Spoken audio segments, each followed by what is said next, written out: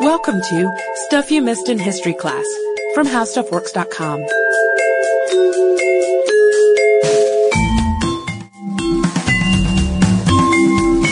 Hello and welcome to the podcast. I'm editor Candace Gibson, joined by staff writer Jane McGrath. Hey there, Candace. Hey, Jane.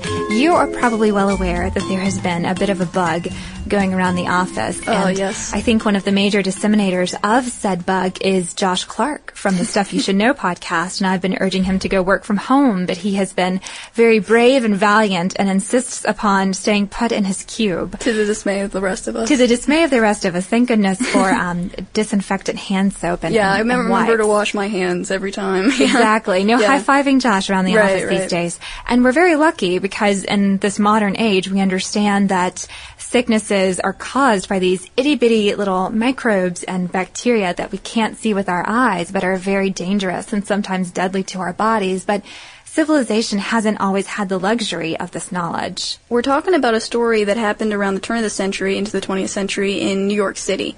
Although the idea, scientists were starting to get familiar with the idea of microbes like you're talking about, it took a little bit longer for the lay community to start, wrapping their head around this and the idea of sanitation in order to ward off those bugs. Exactly. And so while scientists were able to grasp this concept, they couldn't very well explain it and share the information with the lay people, like Jane was saying. So today, when you cook chicken and you've been handling a raw cutlet, you probably know to wash your hands afterward, the same way that if you use the bathroom, you would wash your hands after that too.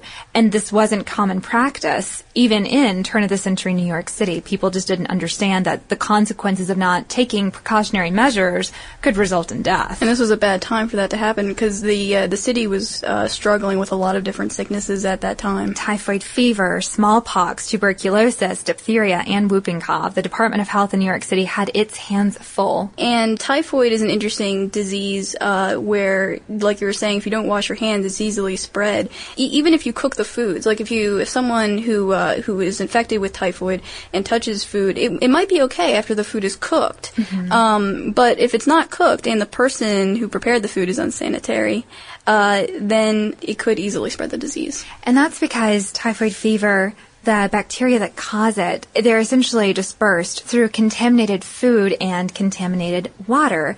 And the scary thing about typhoid fever is that it's a systemic disease. And basically that means that it affects your whole corporeal being, not just one organ, not just one body part. Your whole body is going to feel typhoid fever.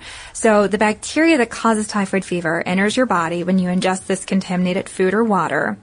Then it spreads from your intestines to your lymph nodes, your liver, and your spleen. And as it's traveling throughout your bloodstream, the bacteria multiply. And you're not really aware at first that you have full-fledged typhoid fever. It manifests gradually through a high fever, through weakness and delirium, and very, very strong bouts of diarrhea. And unfortunately, right before the diarrhea comes, constipation comes. So you may think you're getting better when you're able to use the restroom, but you're not. It's only going to get worse. And sometimes these little rose spots appear, and they're about a quarter-inch big red splotches that show up on your stomach and your chest. And interestingly enough, children suffer less from the effects of typhoid fever than adults do. And if you guys are worried and looking at your hands and wondering the last time you washed them, well, you should do it anyway, just to be safe. But I think that recent figures show that less than 400 cases are reported in the United States per year. And you can always treat typhoid fever with antibiotics, fluids through an IV, and electrolytes. And after about 2 to 4 weeks, should be gone. You should be good. Not so much a problem anymore, but it certainly was in New York City around this time. And during this time, New York City as a whole was struggling with it, but there was this one community that had managed to not get infected with it, and that was Oyster Bay, New York. But suddenly, it was popping up. And so this well-to-do family brought in this man named Dr. George A. Soper. And he is an epidemiologist and a sanitation engineer, and he was very familiar with typhoid as a disease, and he was basically just the man to figure out what was going on in this nice beach community. So he goes in and he starts asking this family, what are your eating habits? What's going on here? He starts investigating the food supply. Is like, are the water supply, is that getting tainted with the sewage? And it wasn't. He investigated the oysters. As we mentioned, it was Oyster Bay community, so people thought maybe it was the oysters. And he said, no, they're cooked, and the people who didn't eat the oysters still got the disease, so what's going on here? And so he zeroed in on the waitstaff. And he knew that it often came from unsanitary people in the waitstaff, and he found out that one cook had left the family a couple weeks before he got there, and a couple of weeks happens to be about the incubation period for typhoid, so even if people had just gotten sick, it still could have caused or come from her. This girl was named Mary Mallon, that he started investigating this cook, and he knew that it was possible for people to carry this disease without suffering from the symptoms. And so Mary might have been just this kind of person, because the family had dismissed her as an idea because she didn't have typhoid. She wasn't showing any symptoms, but Soper knew that it was still possible. And we should mention that Mary Mallon was a pretty tough cookie. She was an Irish immigrant, born in 1869 in Ireland, and came to the United States as a teenager. And she came by herself, and once she arrived in New York City, she lived with some family members. And once she was established in New York City, she became a very in-demand cook for some pretty affluent families. And as Jane was mentioning, she sort of left this slimy microbial trail wherever she went, because the families that she was cooking for, these well-to-do families, were getting sick. And we know that in these communities there was a little bit more attention taken to sanitary measures, and certainly their homes and their surrounding yards would have been a little bit cleaner than the main streets of New York City at this time. That's a good point. Yeah. So it's very strange to think, well, why are these families getting sick? Well, fingers point to Mary Mallon. That's right. And so, unfortunately, Mary had a tendency to not leave forward addresses for the places that she left. And so Soper was able to go back to places that she had left, families that she had worked for before this family. And sure enough, he found that they, too, had been suffering from typhoid outbreaks. And after that, he was pretty convinced he needs to track down Mary and test her for the disease. So he finally did. And he approached Mary in the kitchen of where she was working at the time, and he tried to explain it to her. Look, like, you may not suffer from symptoms of the disease, but you may still carry it, and I need to test you for it. And apparently, as the story goes, she did not take this news lightly, and she chased him out of the kitchen with a carving fork.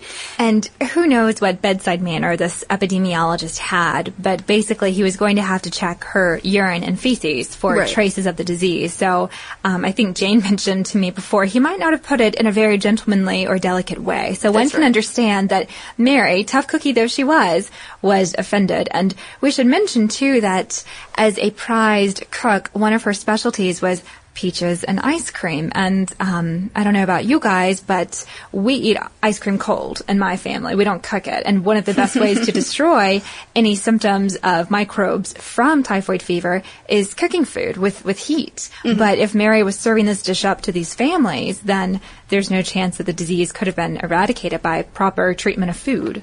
That's right. So that was a really likely culprit, her ice cream and peaches. That's a good point. And also, Soper he knows that Mary is probably the culprit here, but he can't prove it until he can bring her in, and she's being very uncooperative. So he goes to the New York City Department of Health and asks for reinforcements, and he brings up all his evidence. And sure enough, they give him a female inspector to go check this out, along with police backup and an ambulance. So they come, and the female inspector knocks on the door with the policeman. Mary is actually the one who opens the door. So she looks and she knows that they're here to pick her up. And she flees. She has the gall to she's not going to give up under any circumstances. And she flees. And it took about 3 hours for them to actually track her down in an outside closet. And even on the way over to the hospital, apparently the female inspector had to sit on her because she was being so unruly. And at this time, there wasn't a really effective way to deal with people who had the disease or who were carriers of the disease. So New York came up with a solution in the form of a quarantine island. And Mary was sent to one of these places, North Brother Island, and she was made to stay there. And she was told after a few years that she could go back to living among society if she promised she would not cook anymore.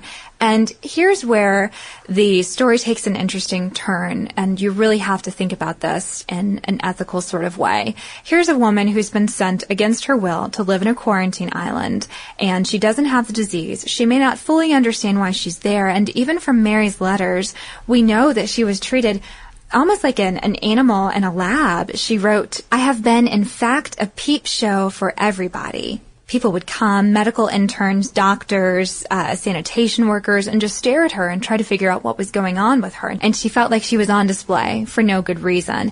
And when she returned to mainstream society, again, remember, she emigrated to the United States from Ireland. She may not have had many tools, many trades. She turned back to the one thing that she knew to survive, and that was cooking, even though she had been forced to promise she wouldn't do it. Yeah, and that's really what I think outrages people about this story. And it's interesting, when she was on the island, or by the time she got there, the press had gotten a hold of this, which added to what you were saying. She became a peep show, and the whole public, especially in New York City, really focused on this story. And there's this fascinating illustration. You can look, if you Google Typhoid Mary and look at the images, there's this fascinating illustration of her cracking skulls into a skillet, and it just tells the story of Typhoid Mary, like as if she were intentionally giving all of her victims typhoid. So yeah, you're right. She went back to cooking, at least after a couple years. We're not sure exactly what happened to her between when she was let go and when she started cooking again, but we know that there was an outbreak in a particular hospital, and Dr. Soper, the same guy, was asked to go in and investigate it, and sure enough, he saw his old nemesis, Mary, working in the kitchen. And this time, though, she did go kind of without a fight. She knew that the jig was up. She did. And this is where history really casts a discerning eye on the Typhoid Mary story. And for as many people in the press who dubbed her Typhoid Mary and made her out to be a murderer, there were just as many who looked askew with the story and wondered where were civil liberties in this case? Why was no one defending Mary? Who was going to stick up for her? And I think that people look back at her as either a villain and this murderer, or else someone who was unfairly scapegoated for a disease that was plaguing New York City. So yeah, really it's up to you how you want to conceive of Typhoid Mary, or Mary Mallon, I guess is the nicer way to refer to her. That's right, and it's particularly important to remember that she didn't have the symptoms. So even if she saw the trail following her, she could have somehow convinced herself she didn't have it. She didn't believe the doctors. She may have just wanted to survive and keep on cooking. Yeah. So, for that measure, if you want any great recipes or information on diseases and more about Typhoid Mary, be sure to visit howstuffworks.com. And if you have suggestions for us for future topics or any feedback you'd like to send us an email at historypodcast@howstuffworks.com. For more on this and thousands of other topics, visit howstuffworks.com.